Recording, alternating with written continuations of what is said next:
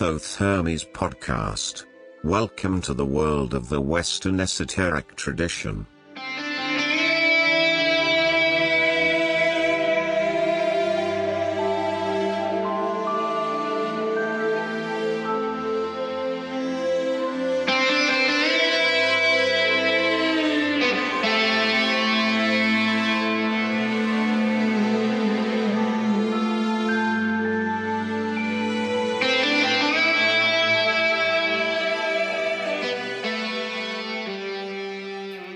Hello, friends and listeners. Welcome to episode number 6 of the Thoth Hermes podcast.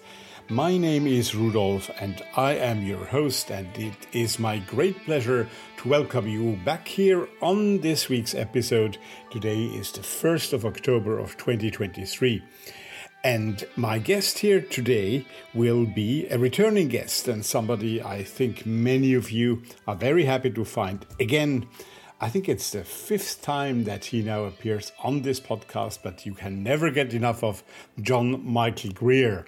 And today we're going to talk about 3 occultists of the early 20th century and, well, one even a bit later, who part of them have a bit gotten forgotten, and we should remember them better. Diane Fortune maybe is the best known of the 3. John Gilbert, who is an American occultist who John Michael Greer knew in person and who hardly everyone knows anymore, and 2 books just recently have appeared and will cause that this memory comes back. And then there is Muni Sadhu. Okay, we are going to talk about all of that later in the interview. For the moment, it's just a pleasure to have you here, and I hope that you enjoyed the show here. I want to thank everyone who is a returning listener here, and I see that this long 9 months or even more than 9 months break that I took didn't hold you back of coming, all of you back to listen, and that's really, really great. Thank you for that. And well, thanks to those also who have kept being supporters of the show by being patrons on the Patreon website, and it would be nice if there were a bit more of them. Patreon.com, Thoth Hermes Podcast, or go on the website, thothhermes.com, THOTHERMES.com. And of course, you'll find the Patreon button there. And there is also a new button on that site, Buy Me a Coffee. As of course, I like coffees. So if you don't want to go on Patreon and do this weekly little support by starting with $1 per episode, you can also just buy me a coffee once if you wish and go there, click on the button, or do a donation. Whatever is easier for you. All the support that you can give us is appreciated because, of course, producing a show costs and somebody has to carry that cost. So if you help me with that, that would be great. Wonderful. While you're on the website, why don't give me your feedback and send me your music? I'm a bit behind with the playing of music, and 1 or 2 of you, I have to apologize. They will be mentioned in the next 2 or 3 shows, and who have sent me some music already and who have not yet been played here. And I will do that, no worries. Everybody who sent me music and when music fits to the show will be performed here, of course. So please send me your music, do send me your feedback, and stay with us, stay with the show. And talking about music, one of the reasons why it sometimes takes a little bit of time is also because I love to discover music myself. You know that my background is in classic music, is in voice, and I have such a weak spot when I discover young artists with a wonderful voice. And well, the first piece of music that we're going to hear here today is such a young artist. I just came across her on YouTube, and her name is Giulia Falcone, and as far as I know, she has just appeared on this year's series of The Voice, that famous talent-searching TV show. But this recording that I found here is predated, so it's before her appearance on video. So let's see what she will do on The Voice. But I find what we can hear here in a moment just really extraordinary The song is called Your Love, and you probably know it because it's from that famous movie Once Upon a Time in the West. But the way she sings it, my God, what a lovely voice and what a lovely interpretation. And with that, with Julia Falcone singing Your Love, we will start into this episode. You know, I always want you to discover music with me, so I hope you'll enjoy. And let's go and listen to Julia Falcone with Your Love from the movie Once Upon a Time in the West. Enjoy.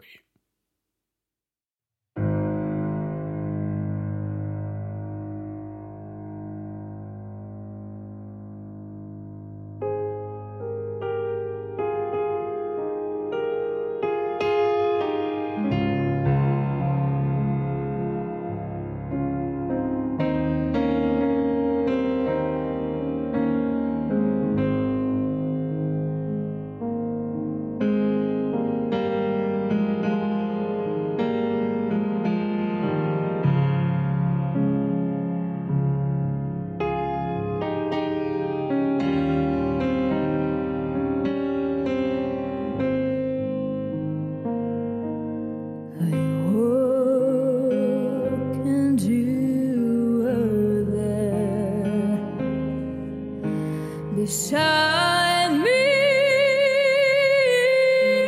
the night, you touched me and calmed my fear, turned darkness into light.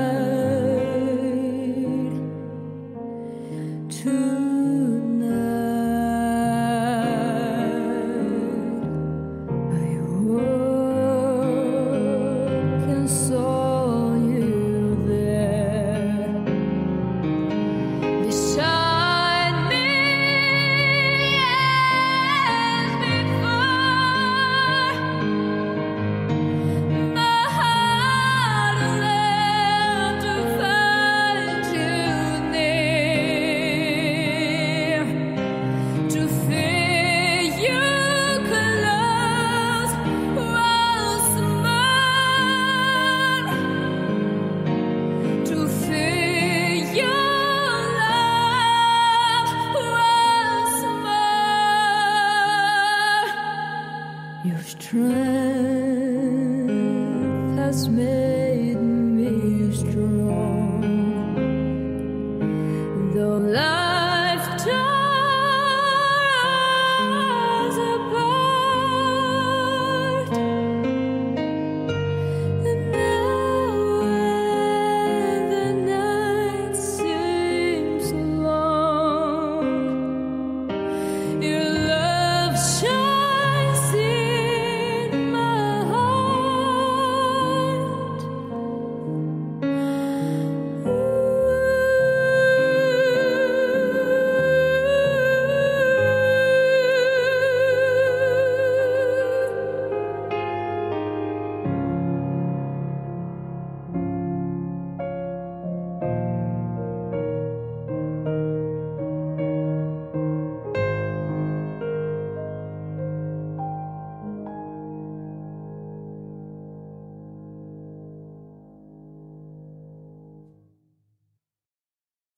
What a great voice and what a lovely song and what a beautiful interpretation. Julia Falcone singing Your Love from Once Upon a Time in the West, and we can only wish her good luck for her appearance on The Voice. Right, so it is John Michael Greer, and it's really, really lovely to have him back. As always, we are doing this interview via phone with him. That's the way he chooses to do it, and it's just so incredible when you just ask him a question. He knows the things, he tells you everything about it, and you can learn so much from JMG. Well, the reason why we talk about Diane Fortune, John Gilbert and Mooney Sadhu this week is not only because John knows so much about them, and of course because all three of them are highly interesting figures in the occult history and world, at least two of the three are a bit forgotten. Diane Fortune, she's a bit better known than the other two, but for all three, there are new publications that I want to mention, and we will, of course, also see them on the show notes of this show. So the first, as mentioned before, is Diane Fortune, and our friend John Michael Greer, he has, over the last year or two, on his blog, on his website, commented on Diane Fortune's main work, The Cosmic Doctrine. And now he has gathered all those commentaries, all those really interesting texts that he has written there, and into one book, the commentaries on the Cosmic Doctrine by Diane Fortune. And that was the reason why we were talking about her in the first place. And then two books by John Gilbert were just released also by the same publishing house, actually, like the Diane Fortune book, Aeon Books. The Tree of Spirit, which has a subtitle, Lessons on Tarot, Kabbalah, and the Spiritual Path. And the others is called The Doors of Tarot, Lessons for the Practical Diviner. And as you will hear, John Gilbert was an extraordinary tarot reader. And we will talk about him, about how all this came into being, what happened in those years after the Second World War, basically, in America, in North America.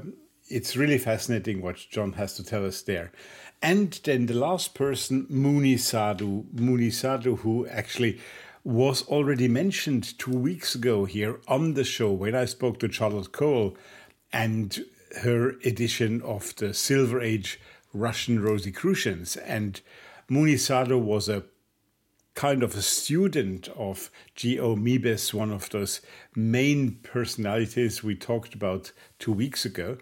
And he has published this wonderful, wonderful, great book on the tarot, but it's not a tarot book as you would expect it normally. It's a book on Hermeticism. It's a course in 52 lessons, I think it's 52 or 56 lessons on Hermeticism. Really great, deep knowledge, and it's really, I'm working it through at the moment, and it takes a week per lesson just to get through and to get it into your mind. Great stuff. Also published actually by Aeon Books from the United Kingdom. So all those books that I mentioned here now will be on the show notes, and you can find links there and can of course be purchased if you're interested. Right. Well, I think that's all that I had to say. I will come back to you in the middle of the interview, and we will play some completely different music from what we just heard. A very eclectic music program here again today. And, well, enjoy the talk, the first part of the talk with John Michael Greer. And we'll hear music in about 35-ish minutes again. And now, meet John Michael Greer. Here comes the interview. It is a great pleasure once again here on the Thoth Hermes podcast to welcome John Michael Greer as our guest. And I know many people have been waiting for your return here. John Michael Greer, welcome. It's great to have you back. Thank you very much for having me on again. It's always a pleasure. Thank you.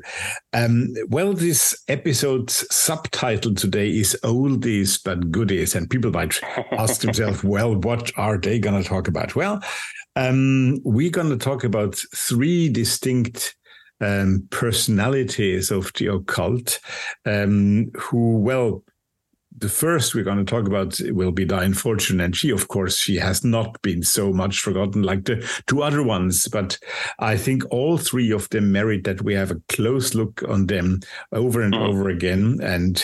But before we delve into the three in detail, John Michael Greer, why does it always happen that people like that disappear? And even though their work has been rather important and keeps, of course, being important for us today, what do you think are reasons for that?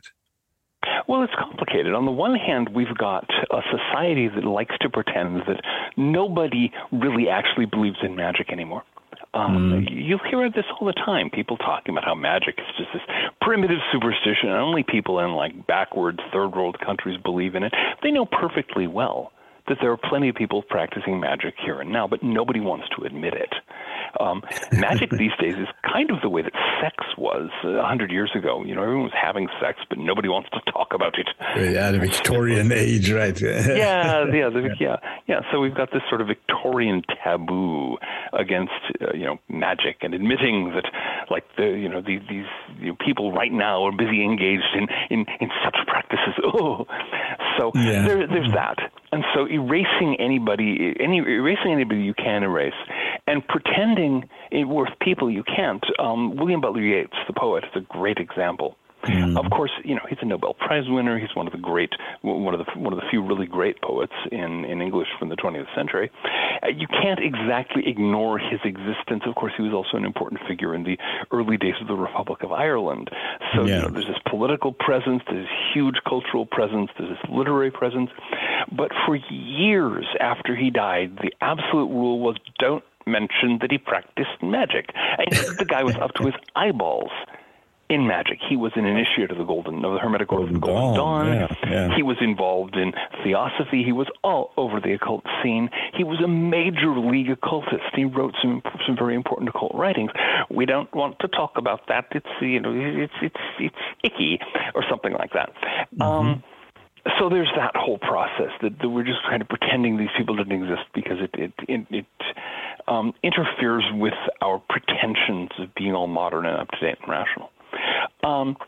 Secondly, we've got the mythology of progress that pervades modern society, the notion that whatever is new is by definition better, especially when it's not.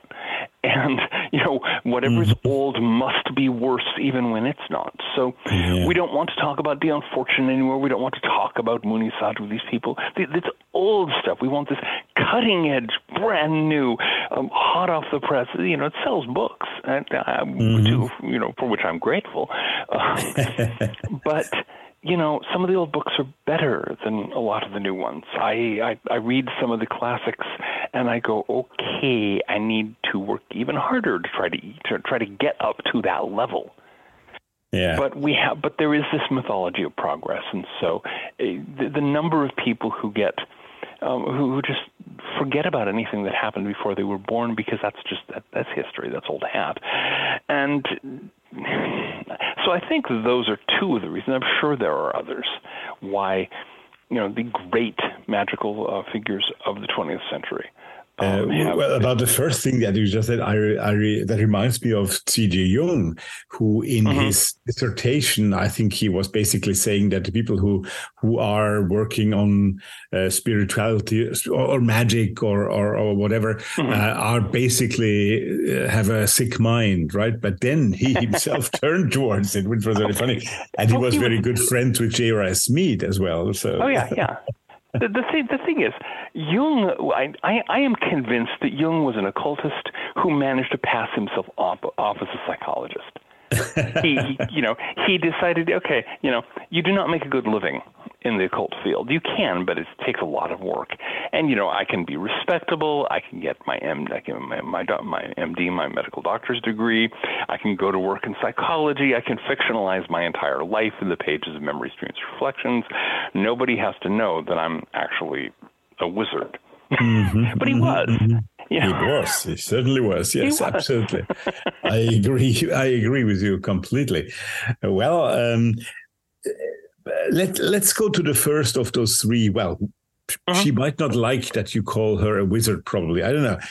Let's go to Diane Fortune. Diane Fortune, maybe you can give us a bit of the background, because she comes out of that age that you just mentioned, where sexuality was forbidden, but was basically something bad by definition. You Diane don't Fortune, talk about it, yes. Exactly. And born in the Victorian age, I think in 1819 in Wales somewhere. And how did she become one of the most famous and most important occultists of her time? Well, she grew up in an upper middle class family, a well-to-do family. She had a lot of opportunities to explore different things. Her mother took up Christian Science when she was a girl, so she had a lot of interests. She was, by the time she was, I think, what was she, 9 at the time when she published her first book? It was a book of poetry called, of course, Violets. Mm-hmm, and yes. her legal name, of course, was Violet Mary Firth. Yeah. Yes. And so Violets, it was this absolutely classic, little girls' poems, but they were actually pretty good for little girls' poems. But her parents had the money to pay for the publication, of course.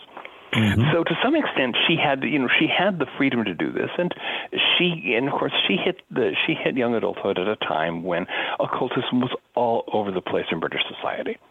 Yeah. You had the Hermetic Order of the Golden Dawn running at top speed. You had the Theosophical Society. You had dozens of other organizations and orders and lodges that were all teaching occultism. And so she had a couple of run-ins with various things that made it very clear to her there was something other than superstition going on. She ended up as a student of Dr. Thomas Moriarty. Now, whenever I use that name, everyone thinks, is that Dr. Moriarty from the Sherlock Holmes stories? Well, it would be really funny to do a version of a kind of retro history thing in which, yes, Dion Fortune studied with that Dr. Moriarty, but as far as I know, no. It would be a hoot. But Thomas Moriarty was an occultist, was a very well respected occultist. He had his own magical order. He published several books of his teachings. She was one of his senior students. Was initiated by him into the degrees of his order, and she also worked with a number of significant occultists at the time. She was involved with, I'm losing the name right now, but the guy who was doing all of the channeled work at Glastonbury, Bleibond, Frederick Bleibond. Yes. She was one of his mediums, in fact. Oh, really? She had a talent. She had a talent for mediumistic work. Was that in her later part of her life? No, she was quite young at the time. Okay. She was not much more than a girl at that time when she did that, because Bleibond's work was quite early on in her life. And then, she was involved with the Theosophists. She became an initiate of the Golden Dawn. Mm-hmm. And just one thing led to another. And, of course, being the strong-minded person she was, she ended up founding her own magical lodge. That's what you did. That was the Fraternity of the Inner Light, right? That was the Fraternity, now Society of the Inner Light, yes. Yes. Mm-hmm. And she got that going and got a bunch of followers and got enough of a budget to be able to function. She also there is a thing that I do not know anyone has tracked down yet, but she talks in a couple of places about writing as though she did a lot of it back before she wrote her novels. And I have suspected that she, like a number of occultists at that time, actually made a living doing pulp fiction for the cheap magazines of the time. Her later fiction reads like somebody who did pulp. Yeah, that is true. I've never thought of it. Yes, And so I don't know. Somebody would have to get into, let's see, Christine Campbell Thompson, who herself an occult writer and a significant figure, was Dion Fortune's literary agent. And if someone were to go digging in Christine Campbell Thompson's files and look for pseudonyms and then go chasing down stuff in the old pulp archives, they might find some very interesting stuff. Right. Well, that's a fascinating idea. I never thought of that. Of course, we have spoken here with Ian Rees in another episode of this podcast on the Unfortunate novels, but we didn't come to that point, of course. Yeah. Well, one of the thing is most occultists have to have a day job of some kind or another. Most occultists have to do something for a living, and a lot of them become writers. It's a convenient, it's a convenient thing to do. And if you have any literary talent at all, you can kind of fit your schedule around your magical days. Certainly, it works for me. Yeah. And so, looking at her fiction and looking at the booming pulp fiction market during the period when she was building the Fraternity of the Inner Light, I'm just looking at that going, I wonder if there's half a dozen pseudonyms out there, writing, grubby detective novels and true romance or whatever else she might have written. A lot of people did make their living that way. Interesting. What I find interesting about her, as what you just mentioned, that she moved basically from the Theosophical Society to the Golden Dawn, which already not many people did at the time, right? To be deeply involved in both of them, right? I think she even led a lodge with the Theosophical Society, and then she got very close with the temple where Moina Meadows was leading it, and. The book that you have recently now published a book, John, on is the Cosmic Doctrine, of course, one of the most and best known work. And is it true that what she wrote there basically caused also the breach up with the Golden Dawn because they got enroused about what she was postulating in the Cosmic Doctrine, or is that a false rumor? No. The Cosmic Doctrine was not public when it first came out. Okay. It was available only to senior students they like mimeographed copies were handed out. If you became a senior student, here's the real stuff. Many orders did that in those days. Yeah. No, the thing that got her in trouble with the Golden Dawn was her writings about sex. When she published The Esoteric Philosophy of Love and Marriage, which is a tame book by modern standards. She got called on the carpet by Moina Mathers immediately as soon as that came out and say, "What are you doing revealing the secrets of the degrees?" And she's saying, the unfortunate is saying, "I'm not a member. I haven't been initiated into those degrees yet." And there was a certain amount of fussing, but there were various problems, and a lot of it was simply that Moina Mathers she was a strong-willed person, and she did not want other strong-willed people in her organization who might take it over. Especially if they were women, right? Yeah. But especially, she had seen the order. She'd been straight through the various explosions in the original Golden Dawn. She'd seen it blow sky high because of a clash of powerful personalities, and she wanted to prevent that. Unfortunately, she did too good a job and basically got rid of anybody who had any talent at all. But, that's the way these things go. So yeah, Fortune was, there were not that many people involved in the Golden Dawn at that time. At its peak, the Golden Dawn had just a few hundred members. And, of course, the Theosophical Society was a much bigger operation. There were tens of thousands, if not hundreds of thousands of people involved in that. But, Fortune became the head of the Christian Esoteric Lodge, the Christian Mystical Lodge, I think it was, of the Theosophical Society in England, this particular offshoot of it. And there was a lot that it had been kind of spinning its wheels for a while, didn't have anybody really running things. She stepped into the role. And then when Theosophy got too uncomfortable with her, it was that group of people who went with her to join the Fraternity of the Inner, or to found the Fraternity of the Inner Light. Right. It's quite a common arrangement. Is Christianity and the Christian background very important in her occult work? Yes, but not in the usual modern sense. These days, in most occult circles, you have this hard division between the Christian and the non-Christian. And so we have Christian occultists and who are going at the non-Christian occultists, and the non-Christian occultists are going at the Christian ones. There's a lot of snarling back and forth. It looks like two cats on the backyard hissing and spitting at each other. In Fortune's time, that was not yet the case. Right. In Fortune's time, you could be a Christian and a pagan at the same time. She was, and she wasn't the only one. Gerald Gardner, the guy who invented Wicca, who inherited Wicca from an endless supply of third-degree grannies dating from the dawn of time. The guy who invented Wicca, he was also a priest in one of the independent Christian churches. Oh, really? I didn't know that. He was an ordained priest. Right. And I think it was the Ancient British Church, which is one of the independent sacramental churches. So here is this guy teaching pagan sex magic, worship in the nude and all this kind of stuff, and flog me, baby. And then on Sundays, he's going to celebrate the Mass. Oh, scandalous. This was normal at that time. Ross Nichols, the founder of the Order of Bards, Ovates, and Druids, he was a deacon in another of the various minor churches and so on. An order that very well. And so you have this tendency to be able to bridge the gap that didn't exist yet, to be Christian and pagan at the same time, to invoke Pan and Isis, and also to invoke the Christ. Right. And so Fortune was very heavily involved in both of those. She was comfortable with both of them.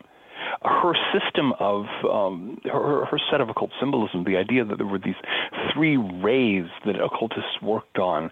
There was the devotional ray, which was Christian mysticism. There was the hermetic ray, which was ceremonial magic, and the green ray, the nature ray, which was either Celtic or pagan Greek contacts. And her idea was that you should be, if you're going to be a successful, competent mage, you should work on all three of them. All three, yeah. All three. So you need to be a hermetic adept, you need to be a devotional Christian mystic, and you need to have the green ray contacts. And you be up there dancing on the hill, invoking Pan. That's something that definitely has gone lost by modern contexts now. Yeah, I hope we can recover it. I really hope we can. It should be. It should be. Yeah. It's a state of the balance that brings, the state of emotional and personal balance that makes possible. Strikes me as something we badly need these days in the occult community and in the world as a whole. In the world as a whole, absolutely, because that's part of the reason of the separation that we all go through at the moment. But why do you think now, in particular, the separation between Christian and pagan work, if we want to classify it like that, why do you think in nowadays this has become such an opposition, like those cats that you just mentioned? Why? What has changed? Well, partly, a lot of it has to do with the cultural domination of the United States, because American culture had this very heavy schism between hardcore Protestant, evangelical, Bible-thumping Christianity on the one hand, and a whole range of rising proto-pagan and pagan and neo-pagan cults on the other. This is going back to like before 1900. In the late 19th century, there were already feminists, early feminists like Matilda Jocelyn Gage, who were preaching paganism, insisting that the witches had been, in fact, goddess-worshipping priestesses. The stuff the Gardner did, there was nothing original in it. Other than the flogging, he kind of imported that himself. But even that was not new. No, it wasn't new. It was very, very typical for the English. But we don't have to go there. We're going to get in trouble. Yeah, we're going to get in trouble, yeah. But so you have, after the Second World War, when the United States rose to global dominance, American culture had a pervasive effect on large parts of the world, and it had some good results. We got rock and roll to the British, and they ended up giving us the Beatles in response, among others. But it also had some bad effects, and the tendency for Christianity to become this sort of dour, interning, everything outside the strict version of the Gospels is evil. That was very much an American thing, and I'm very sorry that we spread that one around, because we could have done without it.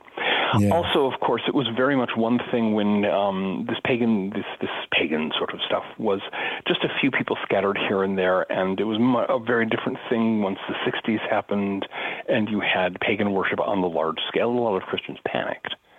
And a lot of pagans started saying, oh, the Christians are the bad guys, we need to beat them. And the political squabbles we have here, especially here in the United States, between our versions of the left and the right, which I know are not left-wing or right-wing by anyone else's standard. That very quickly sorted out with, the pagans on the left and the Christians on the right. One more endless squabble between the two contending forces that dominate American politics. And I think that spread fairly widely. We'll see what happens. I hope we can get past it. Yeah, it's necessary. It would be necessary. You very recently published that commentary on the cosmic doctrine. And so why would you want to do this? What is in this book that you think is needed a commentary for nowadays, for today, and to bring it into the foreground again? Okay. Well, I consider the cosmic doctrine to be the most important work of occult philosophy to come out of the 20th century. Okay. It is a profound set of metaphors, and it's presented as such, a collection, a set of symbolic metaphors used to train the mind to the perception of the non-physical realms. It's brilliant. And it's also extremely difficult to understand. It's very compressed, very compact. And Fortune's idea in writing it was, okay, here you go, chew on this for the next 5 years, boy.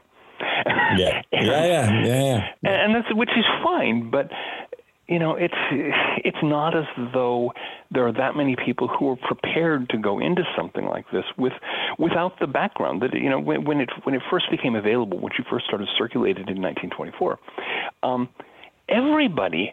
All of her students knew the basics of theosophy. Everybody in the occult community did. All of her students knew the basics of a range of different aspects of occult philosophy and occult theory. Yeah. And nowadays, we don't have that advantage. Most people who are interested in occultism, they're interested in occultism. Maybe they dabbled in Wicca at one point. Maybe they've read a couple of books by Israel Regardie or by one of the chaos magic types or what have you. They have no notion of what Fortune is talking about. Yeah. And so what happened was I started this habit of doing a monthly book club post on my blog. Mm-hmm. And what that amounted to is me doing a discussion of a chapter. Right. And very quickly I ended up with a crowd of people around me going, wow, this is cool. Thank you. Can you explain a little more about this and that and the other? And by the time I'd finished going through the Cosmic Doctrine, one chapter a month, I basically had a 60,000 word commentary. So I took it and edited it and reworked it and did the necessary changes to make it and place it with the publisher. And apparently the various people who are familiar with the CosDoc actually like it a great deal. So I didn't plan on doing a commentary, but that's the way it turned out, and apparently people find it useful. So I'm hoping that it'll give more people a chance to get in under the hood of the Cosmic Doctrine, to understand why it approaches things in the strange ways that it does. Why is it for you the most important book in the field in the 20th century? What makes it so special and different from others? It is an attempt to communicate the mode of thinking and state of consciousness of an occult adept in terms that someone who's not an adept but is willing to work at it can follow. Right. Studying that book is an initiatory process. It's a very powerful initiatory process. It's initiation on the planes of mind, but it has the capacity to pop open your head and expand things to an extent that nothing else there are a lot of other good books in the 20th century. It's not as though here's the Cosmic Doctrine and then there's all this other refuse. Yeah. There's a lot of other good works, but of the various works that attempted that, whether we're looking at Max Heindel's Rosicrucian Cosmoconception or some of the important theosophical works or what have you, to my mind, the CosDoc stands out above them as being, on the one hand, it's less verbose than most of them. It covers in a fairly modest amount of space what Max Heindel takes about 1,300 pages to do, and it gives a lot of information about magical practice if you can decode it, if you can pick open the symbols and understand what she's saying, and it crucially it goes back over and over the point: these are symbols. This is not meant to inform the mind. It's meant to train the mind. Treat this as symbolism. Work with it. And that is crucial. You just said something very funny. I never heard the CosDoc as being the Cosmic Doctrine. I must remember that. I find it very much the CosDoc.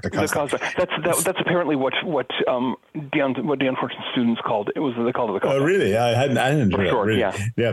But what you're just saying is also true for maybe somebody like Eliphas Levi, who you, by the way, also are doing on your blog at the moment, a chapter by chapter analysis, which I can only highly recommend to our listeners. Well, thank you.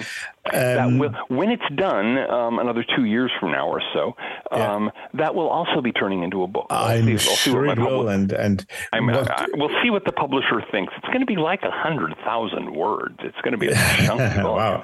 Well, but it's needed with Eliphas Levi also, but he also, and you say that in one of the latest lessons, I believe, he of course also expects that this. What he says there, and that's the same case with cosmic doctrine, it's not to be taken word by word, but you have to see behind the words, between the words, and understand what we are talking about. And that makes it a bit, maybe not so 21st century, because people have lost that patience, should we say it that way? And my thought is people have gotten lazy. You know, we're used to I don't know what you have whether you have these in Europe, but over here we have, you know, books on this for idiots and this for the complete moron or what have you. All of these books that literally they're designed for people with the attention span of a hyperactive gnat. I've seen enough people get past that and say, oh, you mean I actually have to work to understand this?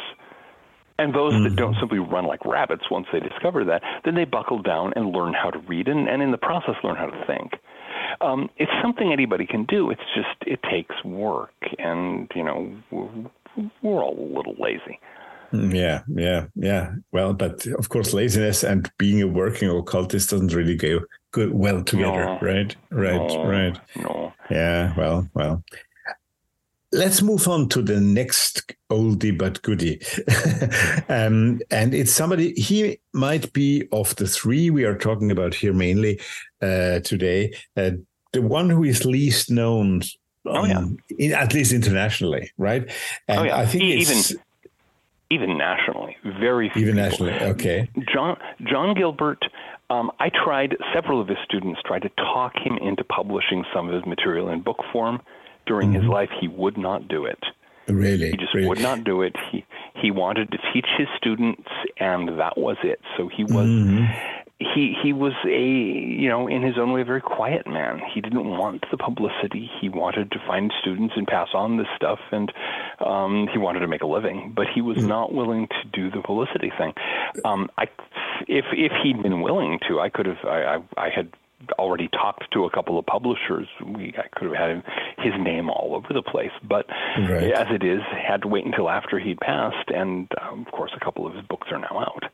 Yeah, well, as you just said, so you were one of his. He was one of your teachers, right? And and when you ask Mr. Google, John Gilbert, of course, the famous actor, comes out, and then you say, okay, you have to add maybe tarot, maybe that's fine. Something. Then you find all that book that you just read, that you just edited at the Daughter of Tarot, but you don't find anything about him, right? About who he was, where he was. So please, John Michael Greer, tell us about John Gilbert. Okay, the basics for John Gilbert is that he grew up in South Dakota and Colorado. He became a school teacher for a while. Married, had children, this kind of stuff. Gradually got involved in esoteric study. Well, in Colorado, he met his two main teachers, Juliet Ashley on the one hand, Dr. Juliet Ashley, and Matthew Shaw, who went by the name Rodon Staros, which those of my readers, those of our listeners who know their Greek will know means rose cross. Right. And these two, they had their own. There's a long story behind each of them, but by the time John met them, there had been this group of esoteric orders, half a dozen of them, that were active more or less in the Denver and Boulder, Colorado areas, and they'd more or less sort of folded into a single small group of people. This was what years are we talking about here? When we're talking about the 1950s, 1960s, 1970s. Okay. A time when occultism was big, but not the old-fashioned orders. Right. Everyone wanted to run out and throw off their clothes and dance around naked in the woods. That was occultism. Or they wanted to do Golden Dawn. I mentioned the Beatles earlier. We had a British invasion of the same kind in the occult field. There was a long while in the second half of the 20th century when most American occultists thought that everything significant from occult in the occult world came into being between the founding of the Golden Dawn in 1887 and whenever Gerald Gardner finished, writing his first book of Shadows in about 1947. If it wasn't the Golden Dawn or Aleister Crowley or Dion Fortune or Gerald Gardner or one of the other first generation of British Wicca types, they didn't know about it. They didn't want to hear about it. Right. And so American orders, homegrown American occult orders, just practically withered on the vine. Many of them went out of existence. And there was this little circle of orders that were mostly active in Colorado. There was the Ancient Order of Druids in America. There was the Modern Order of Essenes. There was the Order of Spiritual Alchemy. There was it went through several name changes, but at that time it was the Holy Order of the Golden Dawn. There was the Universal Gnostic Church, and there are 3 or 4 other things all sort of wrapped in there together. And they survived by having everybody join all the others' orders. And so you had this situation where the same group of people, on Tuesday they were going to a Druid meeting, and on Thursday they were going to the Golden Dawn, and so on and so forth. On Sunday they're, taking in a Universal Gnostic Church service. But it was all the same people. And so John got involved in this and got deeper and deeper and ended up leaving the school. He was, I think at that point, a high school principal. But, it's kind of awkward to do that and be an occultist in the 1970s. And so he ended up going to work as insurance sales for a while. And various other things. He did a wide range of things to make a living. And he did most of his teaching via the internet, and it had just kind of wound down. He's this little self-enclosed circle rotating around John Gilbert because Juliet Ashley died in the 80s, and Rosalind Starus, I think, died in the late 70s. And so it was John and his students. He was fairly right around 2000. He started launching websites. Oh, really? Attract them. He started to attract the attention of more students. He was early on as in trying to use the internet as a means of occult teaching. Yeah. And so, but it was right around 2001 that I ended up in contact with him by way of the American Tarot Association, which he was also heavily involved in starting. And he also taught. He taught tarot. He was an absolutely brilliant tarot diviner, one of the best people I've ever seen as far as doing tarot readings. He is such an extraordinary well of information, and it's so nice to talk to him and to listen to him, really. Every time I do that, I enjoy it so much. Like reading his books. When you read his books, it's just the same. It flows, it's full of information. And, of course, his blog and webpage. So Ecosophia is a real find. Ecosophia, his blog page, a real find when you are on the internet. So also that will, of course, be in the show notes. Now we take a little break.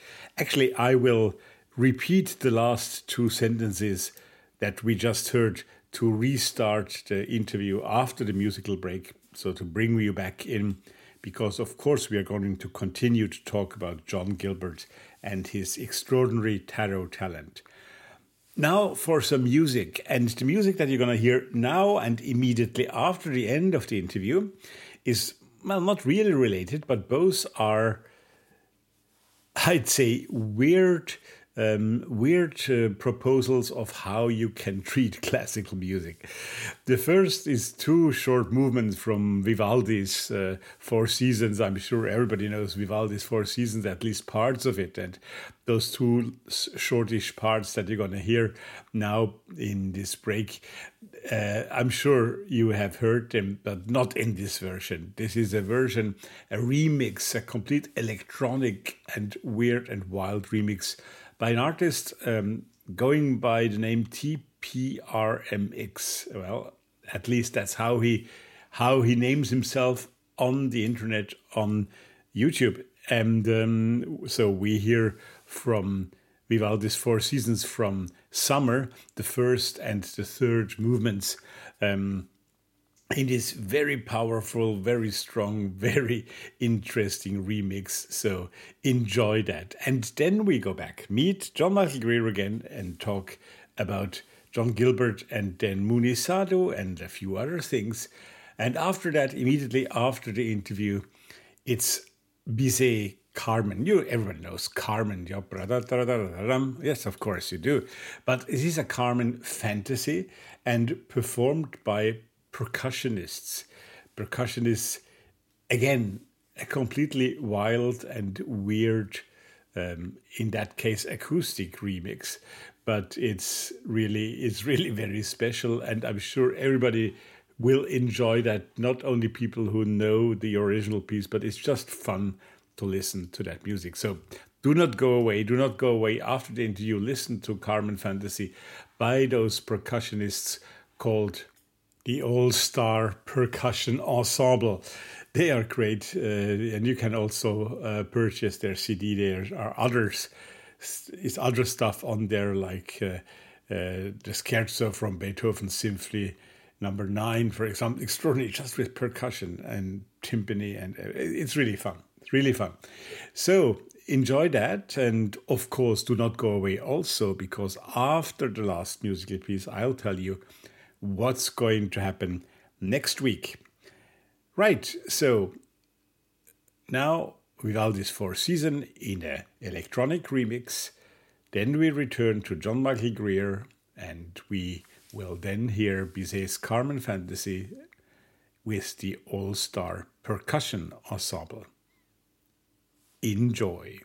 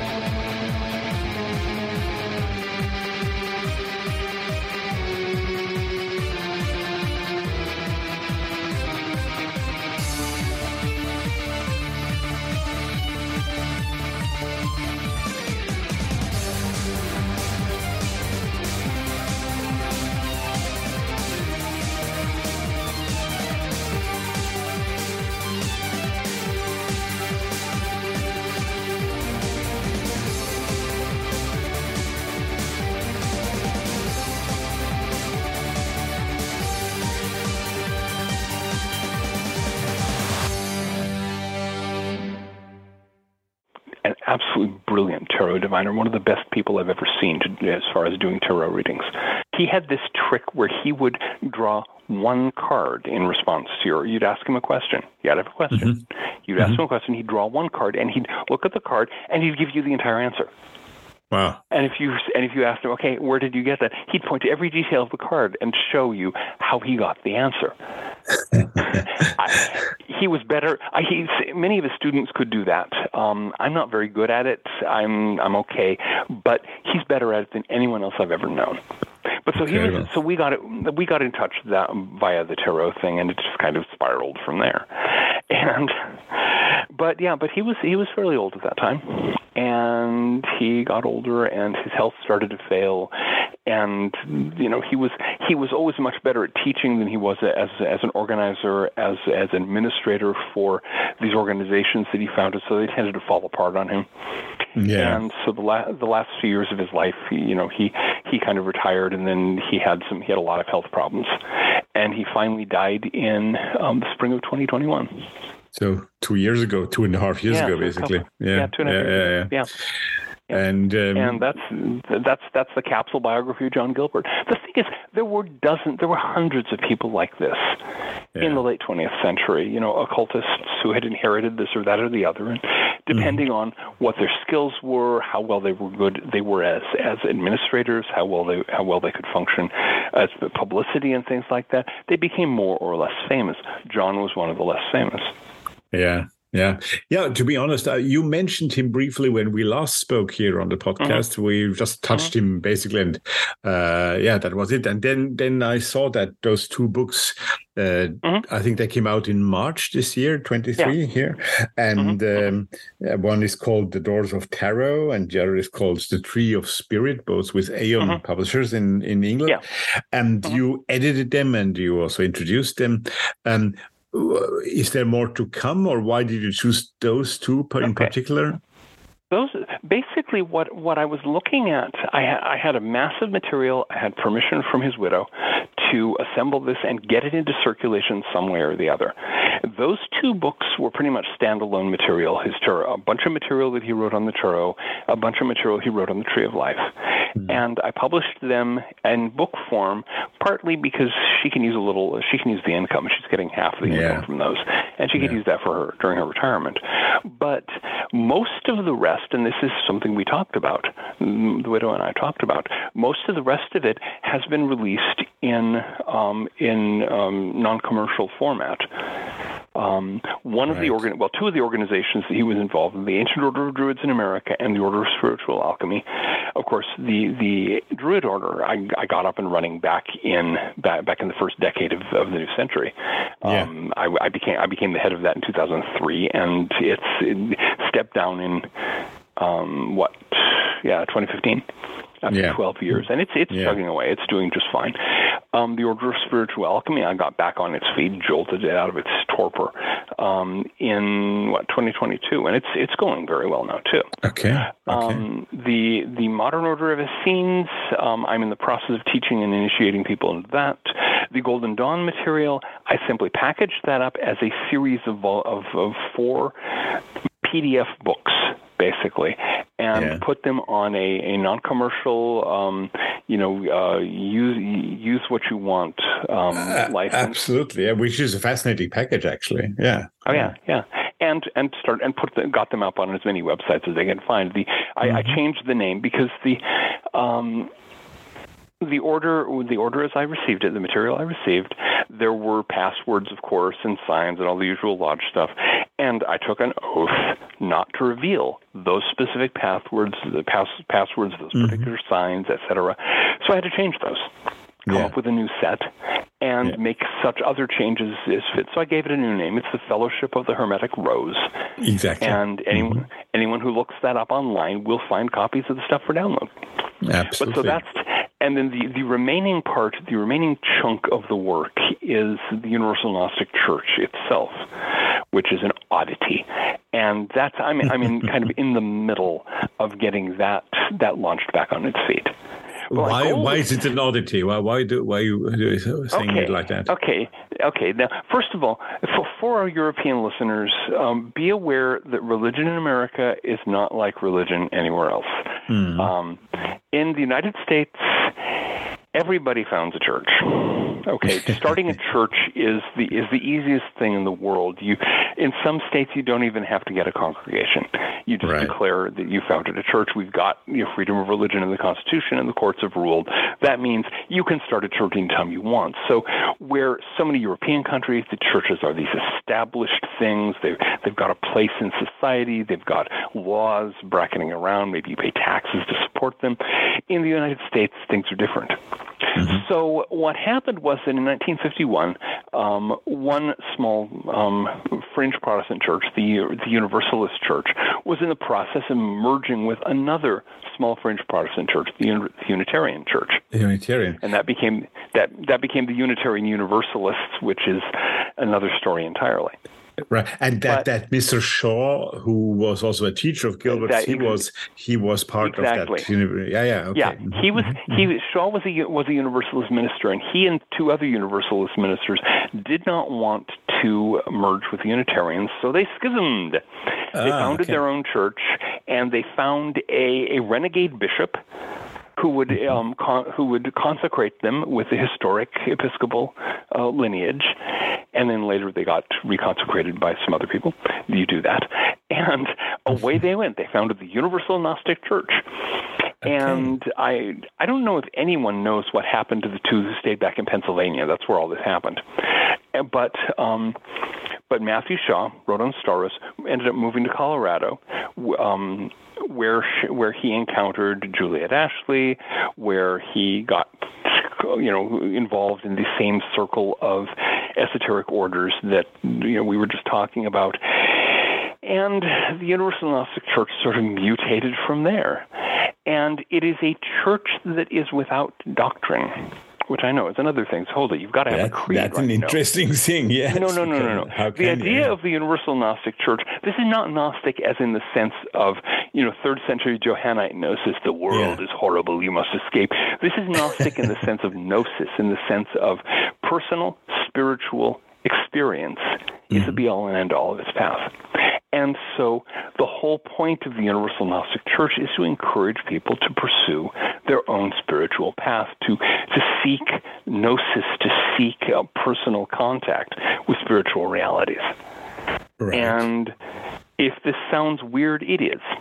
And if it sounds disorganized and hard to define, well, it's those things too. Okay. It is its own thing. I don't think I've ever encountered a religious group quite like it, but I was ordained and consecrated. I'm a bishop, one of the very few bishops left around at this point of the Universal Gnostic Church. Okay. And yeah. Well, each time we talk to you, we discover a new facet on your life. It's amazing. Yeah, I do not have one. I do not have a mitre covered with gold or any of that other stuff. When I was a child, not growing up Catholic. When I was a child, I looked at those hats, looking at the bishop's mitre, and it was going, Dad, why are they wearing a hat that looks like an alligator? Well, I never thought of that. If they just have teeth in the little gap there. Absolutely. No, you're absolutely right. It's fun. Those two books that you published, or that Eon published with your help now, what is the particularity of them? Does it follow a certain idea that's different from other books in that sense, or what is it? The Tarot book, Doors of Tarot, is a collection of John's instructional lectures on reading tarot cards. On divination, right? Divination. It is about, he loved his tarot divination. He was extremely good at it, as I mentioned. And this is presenting, he used to do these workshops where he would start a workshop at 10 in the morning with people who had never picked up a tarot deck before, and by 4 in the afternoon, after a lunch break, they'd all be reading tarot. Really? he was a very good teacher. And so this includes, among other things, all the lessons that he taught in that workshop. It includes all of his more extended instructional materials, so you can learn his style of tarot divination. And again, it really focuses on that, that single card approach. How much can you extract from this one card?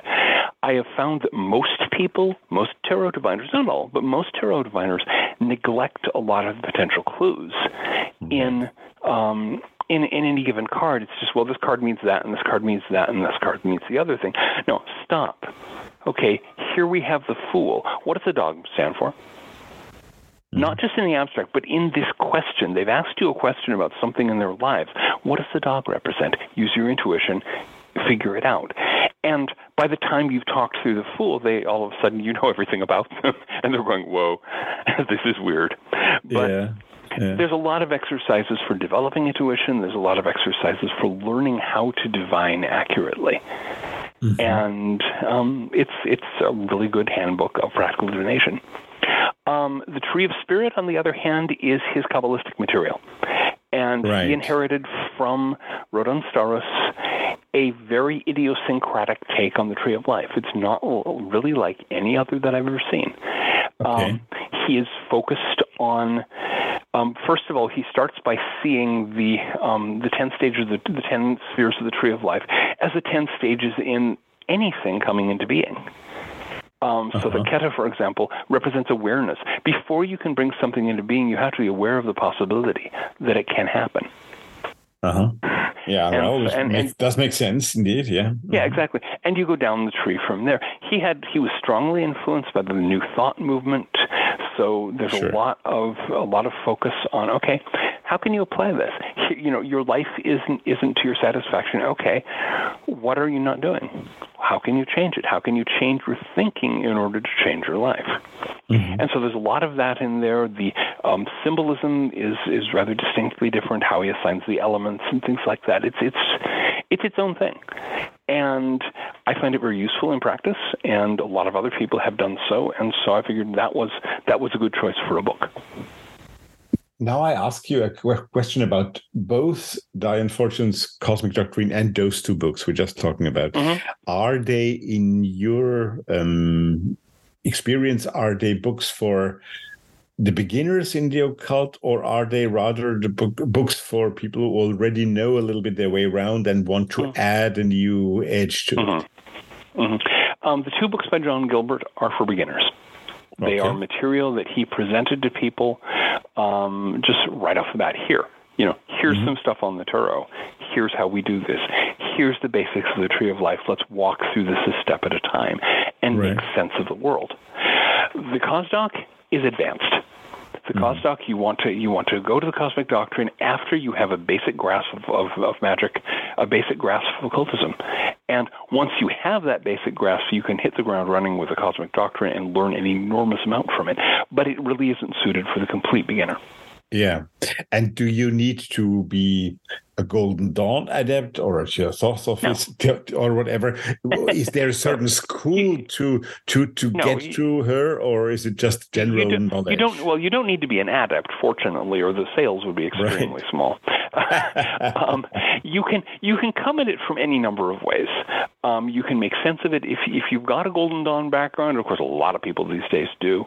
That's one way. If you have a background in old-fashioned Theosophical style occultism, you're going to find this stuff makes total sense.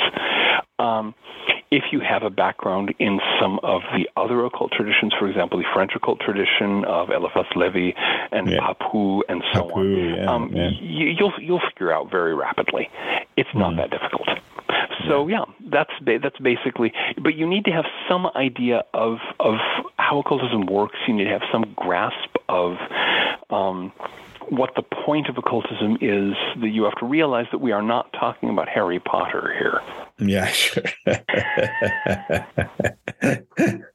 Well, of course. Yeah. Well, no, I'm not saying that just as a joke. I'm one of the problems that I've had since those books saw print is the number of people who have to have it carefully explained to them. Harry Potter is not real magic. Harry Potter is Hollywood schlock. And the books are, typical fantasy fiction schlock. If you enjoy them, that's great. Don't try, waving a wand and shouting "Ungrammaticus Latinus" or something like that, and expecting any kind of results. Yeah. Because you're a Muggle, that's why it doesn't work. One of the things that I loathe about those books is the endless rehash of the claim that there are special people. Yeah, special people can do magic, and everyone else is just a Muggle. Hey, I'm proud. I triggered you. Great. Oh yeah. No, that's one. Actually, in my most recent novel, I make fun of that. Although I don't talk about Harry Potter as such. I had to invent a set of bad magical novels for children and so on and so forth. But the whole, I'm special, I'm magical. No, you're not. Yeah. Everybody can practice magic. Yeah. Everybody does practice it all. Can you develop a little bit on that? Because I think it's a very, very important thing you're saying here. Yeah. Yeah. So can you give a bit more on that opinion? Okay. Explain a bit more what you mean by that. Mm-hmm. Okay. The thing, you will rarely find me quoting Aleister Crowley. I'm not an Aleister Crowley fan, but he would, even a broken clock is right sometimes. And in his case, when he was pointing out that every will's action is an act of magic, he wasn't wrong. We are all constantly practicing magic. To use Dion Fortune's definition, causing change in consciousness in accordance with will. We're always doing that. The problem is that most of us don't realize that we're doing it. We're incompetent at it, and we make a complete mess of things at it. When somebody somebody gets frustrated and goes, "Oh, I am so stupid," they're casting a spell on themselves. Yeah. They're doing the same thing that a new thought type does by repeating an affirmation, but they're doing it a negative affirmation. They're cursing themselves by making themselves feel more stupid, and that's going to play out. We're all constantly doing this. So, everybody can do magic. You do not have to be a special person with talent. The myth of talent is one of the most malicious aspects of modern culture. This notion there's some people with talent and everyone else can just sit there and, with their mouths open going, "Wow, you're talented." Admire. Everybody, without exception, has some capacity for magnificence. Everybody in the world, every single human soul, has the capacity to do something on the grand scale. It may not be the same thing. Different people have different capacities, but there is not this division between the talented few and the Muggle ordinary. That's malign. That's very destructive and very harmful. And I would like to get people to wake up to the fact that we all have the capacity for greatness. Yeah. And most of the reason that life sucks is that so few of us express our capacity for greatness. And more people were to wake up and say, I can actually do something. I can actually make something happen. I can do things and make and achieve something. Then the world would become a much better place very quickly. And do you think it's by laziness that they don't do it, or by lack of confidence, or what is it? Well, it's complex, and there are various things that feed into it and various causes, and there's some laziness in there and so on. But a lot of it is the fact that societies do not thrive by encouraging people to be magnificent. Societies function by making people into cogs. And to be a cog, you have to be just like the next cog. And so there's this constant pressure that we all get from the schools, from the media, from our families, from our workplaces to just slog through the motions, just do what you're told, and smother that capacity for greatness, that capacity for magnificence that every single one of us has. And so, the great challenge that we all face is that of telling society where it can stick its demands for conformity and rising up out of the mass of cogs to become what we are capable of being, what each of us is capable of being. Yeah. And that's the great challenge. That's the challenge of human existence, right? That's the great thing that we are here to do, and we go through, and as the occult philosophy has it, we go through as many lives as we need to get to the point of going, forget it. I'm not going to stay a cog any longer. I am going to do as Plato showed in the allegory of the cave. I am going to shake off these chains. I'm going to ignore the shadows on the walls. I'm going to climb up into the blinding light and discover there's a whole wide world out there. Yeah. I don't want to let you off that hook yet before we go to Munisadu. I have to keep you for a few minutes with that, because I think it's a few very crucial things that you just said here. And I try to formulate the question, which I was not prepared to ask today, but I think it's an important one. In what respect can, let's call it spiritual work or occult work, whatever you want to call it, right? Can help in a society in which we live today, where we're more and more split up because we are losing we are all concentrated on matter and quantity and what we can measure, etc., and we lose the other part of it. And sometimes, I'm even asking myself when I do that podcast, would my time be better invested in doing a podcast and at least have my several thousand listeners each week and tell them interesting things? Or would it be better used to do my own work, spiritual work, to develop myself and find my way better through that crazy world we live in? And so can you give us a little, I hope you understand what I mean. Can you give us a little bit of a tip here? There are two sides to the work, and you've actually sketched them out very nicely. The first side of the work is doing your own work, of working on yourself, developing your own perception of spiritual realities. But when you've done that, you need to share it. Yeah. Because if all you do now, if what you're called to do is go off into a cave in the mountains somewhere and meditate your way to enlightenment, that actually has an effect. Because human minds are not entirely isolated from each other. We all share a unified consciousness. And so, a sage in the mountains, deep in meditation, tuning in to the higher reaches of the cosmos, they're broadcasting that out into the world and making that more of a possibility for everybody. But there also, there need to be teachers. There need to be people who will say, this is where I went, and this is what I found, and here are some things that you can use.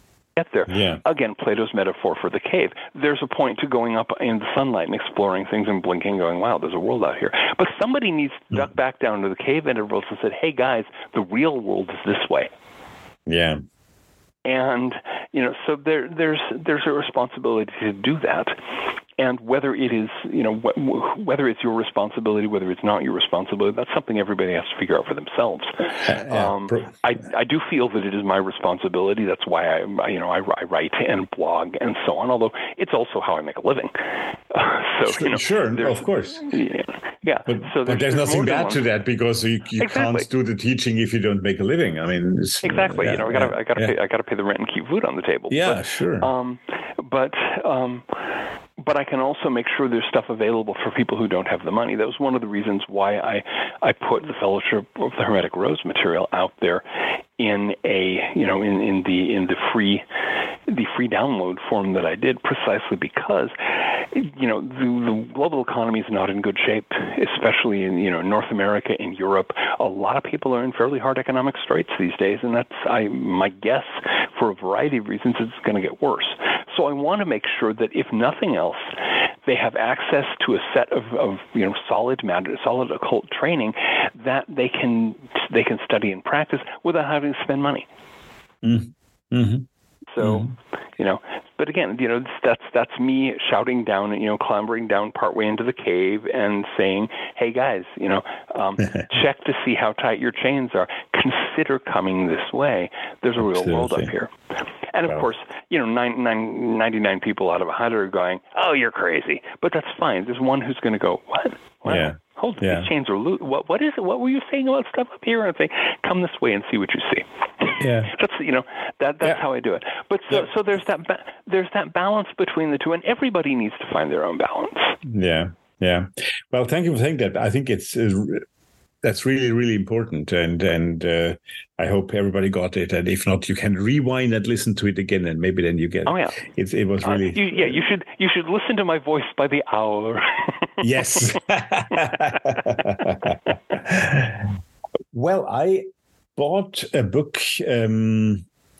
Half a year ago, I must say, it was The Tarot by Muni Sadhu. Of course, I had heard the name. It was republished, re-edited by also by Aeon, a thick volume. I said, well, okay, it's another book on the tarot, and I got it. And then I opened it, and the first is the foreword by a certain John Michael Greer. And I stepped into a phrase immediately in the beginning that says, books that deserve the label classic are rare and usually well known to students of the occult. Every so often, however, a classic work drops out of print for reasons unrelated to its quality, and its rediscovery throws open the door to forgotten branches of occult knowledge. The book in your hands is one of these. And after now having...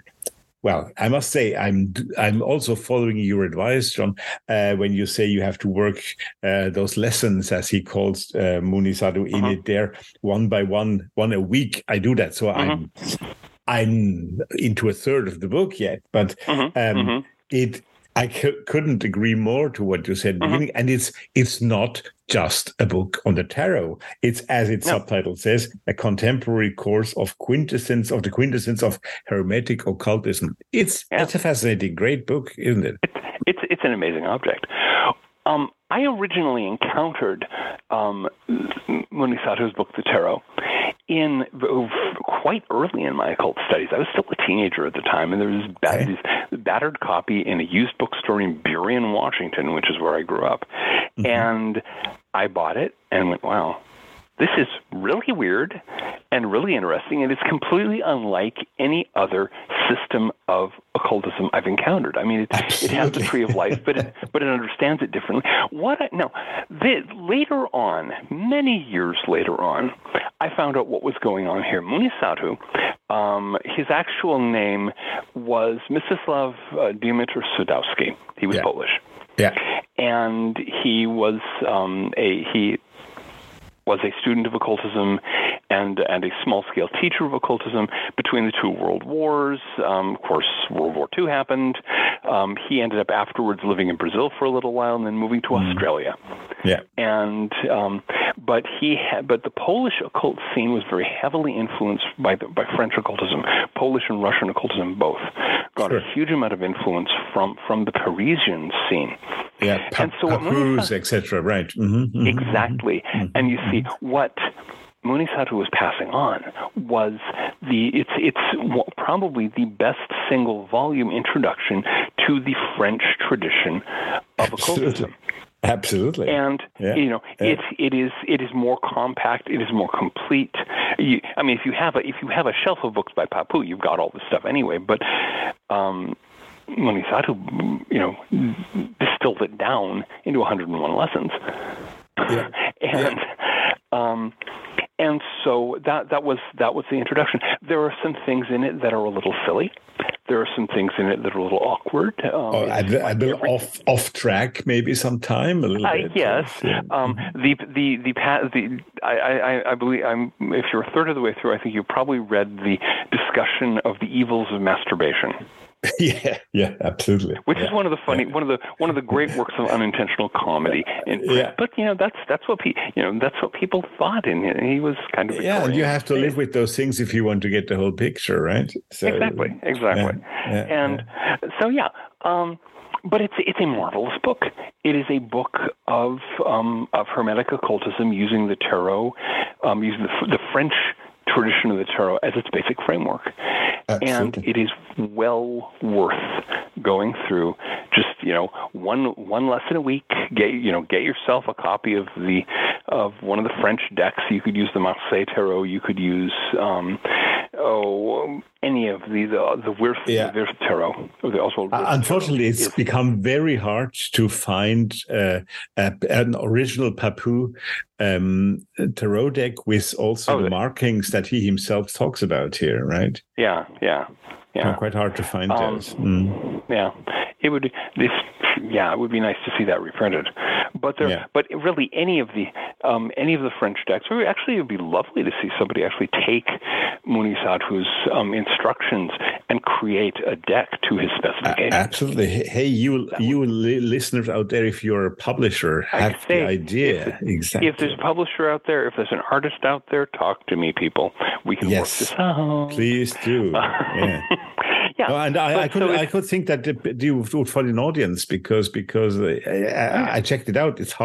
You can hardly find it, really. It's not there. But so Muni Sadhu's. I mean, this is only one of his works. Yeah, absolutely. And that's he was an overwhelmingly prolific, but he wrote like a dozen books, and his book Concentration. Yeah. Is one of the best guides to concentration exercises that I've certainly. It was a revolutionary work in my own training. I used it, of course. There's a book another was books called Theurgy, which is on again the French tradition of Christian esoteric spirituality and healing. Yeah, and it's amazing stuff. It's really amazing stuff. And so, you've got all of this work that had been, where he was literally the only representative in the English language for many, many years. You had his books, and that was about it. Yeah. And then his books in America, they were published for many years by this odd little firm in Hollywood that produced trade paperbacks back when trade paperbacks weren't a thing yet. Melvin Powers. I still have my battered Melvin Powers copies. And then they folded, and the books were caught up in some kind of copyright squabble for a while. And so I was absolutely delighted when Aeon Press was able to bring them back out because they're very valuable works on a golden, especially if readers who are into Martinism, who are into any of the French traditions, get these books. You will be glad you did.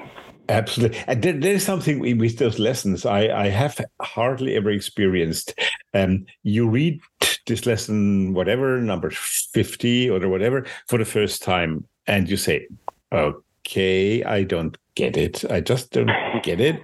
And I put it away, and I take it again next day and read it again. And suddenly the first little things open up, and then you need it again this third day, and suddenly you get 50% of it. It's very weird, really, honestly. I mean, of course, sometimes you read things twice or three times to really understand, but this is happening in every single lesson. And I don't know why, but it's a strange experience. Yeah. It's a good question. Now, of course, one has to do a nod here to Professor Grigory Mebes. Yes, who was a Russian occultist just before the Russian Revolution. Absolutely. Who wrote a set of lessons. And at the time that Muni Sadhu sat down to write the tarot, these things were totally unavailable. They had been published only in, if I recall correctly, Russian and Polish, which are not actually that common languages in the Western world.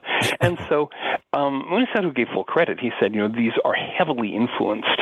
I'm drawing much of this material from Professor Mebes's publication, but he added, this is his stuff plus mine, and now it's available to you. Absolutely. Now, of course, Mebes's stuff is now available in English. For the last 2 years, and if I may say, 2 weeks before this episode, John, I interviewed the lady who published those Mebes books. So if people who listen to this and are interested when they see Sadhu, but they want to go back to his original teacher, listen to that episode with Charlotte Cowell from the UK, and she is the publisher of those Mebes books. Fascinating books also. It's great that I was absolutely delighted to hear that these things were actually out. There was a copy of the Polish edition of Mebes's books in the library in Seattle, the University Library in Seattle. And so I could page through it and look at the pictures, but I don't read Polish. I'm sure it's a lovely language, but I don't read Polish. That reminds me. But there is also the third book by Sadhu now again, meditation, right? Which is also not bad at all. I mean, it's a fine book. Seriously, if you are interested in a Christian esoteric spirituality with some influence from Hindu Vedanta, because he was, of course, I was going to say that exactly. Was also a student of Ramana Maharshi, and so if this turns your crank, you can simply get Muni Sadhu's books and spend the rest of your life working this stuff and get very good places. It's potent stuff. If you're not that focused, on the other hand, get the books anyway and study them and incorporate what works for you. It is really robust material. And get concentration first, because you'll need it. Yes. Get I would say concentration first, and then meditation, and then the tarot, and then theurgy. And the other ones are more chatty, and you can get them pretty much any time. Yeah, absolutely. But Muni Sadhu, the name, the pseudonym Muni Sadhu means silent monk, of course, in Sanskrit. And of course it was created through his teacher Ramana Maharshi, right? But I'm really happy that those books reappear, because, as you said, I think they're a valuable addition, as you say in that foreword. It's something really, really, really important. I was utterly delighted to see them back in print. That was absolutely. Well, John Michael Greer. Now after having spoken about John Fortune, John Gilbert, Muni Sadhu, let's talk about yourself for a moment before we have to leave again. What are your next plans? What are you working at the moment we should know about? Okay. And, we heard about the Eliphas Levi book, which might be in the horizon far off. That's several years off. Exactly. Let's see. As far as things, I've got various things coming out, right, in the near future. I've got a book called The Secret of the Five Rights. Yes. Some of our listeners will know about the Five Rights, or as they're sometimes called, the Five Tibetans. They're not actually Tibetan at all, but that's another story. Basically, what I did was take the Five Rights and the various material that's been published on them, the two different American sources from the late 1930s, and which give two different versions of it, and then proceeded to trace it back and figure out what was because there was this entire system of subtle energy alchemy within the body that was that this was part of. And I was able to find enough sources and unpack it to explain, okay, you have your Five Rights, you have this great set of exercises, now here's the rest of the system, have fun. And here's the history of it, have fun with that too. Yeah. So that was an enormously enjoyable process. I spent a lot of time reading the most obscure volumes of very early 20th and late 19th century American occultism, which is always fun. So there's that. And that's due for November, I believe, right? That'll be out in November. Let's see. The big news for me is that my novels, I had my fiction with one publisher, and there were some problems with that, and so the 7 volumes of my series, The Weird of Hali, will be released on Halloween, on October 31st of this year. On that very day, wow! Yeah, yes. Well, given that I drew heavily on H.P. Lovecraft from this, and it's all about tentacled horrors, except it's not, because the tentacled horrors are the good guys in my story. I like octopuses, and so those are coming out fairly soon. I've got a sequel to The Way of the Golden Section, which I'm doing page proofs on right now. I've got a couple of other books in various stages of putting together. It's a busy time, productive but busy. Very good. And those novels come out with Sphinx, I believe, which is also a brand of Aeon, right? Yes, Sphinx is the fiction brand connected to Aeon. Yeah. So those will be out, and then that's the 7-volume series, and there are 4 other books that are not part of the same series, but set in the same kind of imaginary world, tentacles and all. Those will be out next year, and along with the rest of my fiction. Yeah. So And what about your work around the state of our universe and the world in particular? Anything coming up on that end? Not at the moment. I am gradually working toward a book on the subject of enchantment and disenchantment, talking about the claim that we live in a disenchanted world. We all encounter that one. And some of the things that Jason Josephson Storm had to say about saying maybe this isn't the case. And what are we talking about here? I've been doing blog posts on that, and that's all raw material. But really, I mean, I wrote 10 books on the predicament of industrial society. Yeah. And nothing much has changed since I wrote those books, other than we're farther along the trajectory that I call the long descent. We're continuing to bucket down that slope at about the pace I expected. So, one of these days, I suppose I could rewrite the whole thing word for word and say, oh, yeah, here we are. But, Yeah, but that brings us back to my interjected question before we started talking about sadhu. There we are again. How much energy can the individual invest in the changing of the world, or how much does he have to keep for himself to change himself to make the world viable? And again, that's the question that each of us has to ask ourselves. Absolutely, there's no one answer. Absolutely, I rather like back in the old days of the tall ships, the old windjammers. The rule for sailors was you had one hand for yourself and one for the ship. You could cling like grim death to the rope, but so the other hand was free to try to haul the sail in or whatever it was you were supposed to do. And so that rule, one hand for yourself, one hand for the ship, to some extent, that's what I would advise. Balance yourself between working on yourself and on working for the world. Right. It's a tough balance, but nobody said life was easy. Absolutely. Well, that sounds like a great final word, doesn't it? John Michael Greer, it was, as always, a pleasure to have you here on the show. And once again, I say, I'm sure it's not going to be the last time. And I will look forward to our next conversation. Thank you. And thank you for this one. And good luck with all your projects, and let's stay in touch. We'll do that.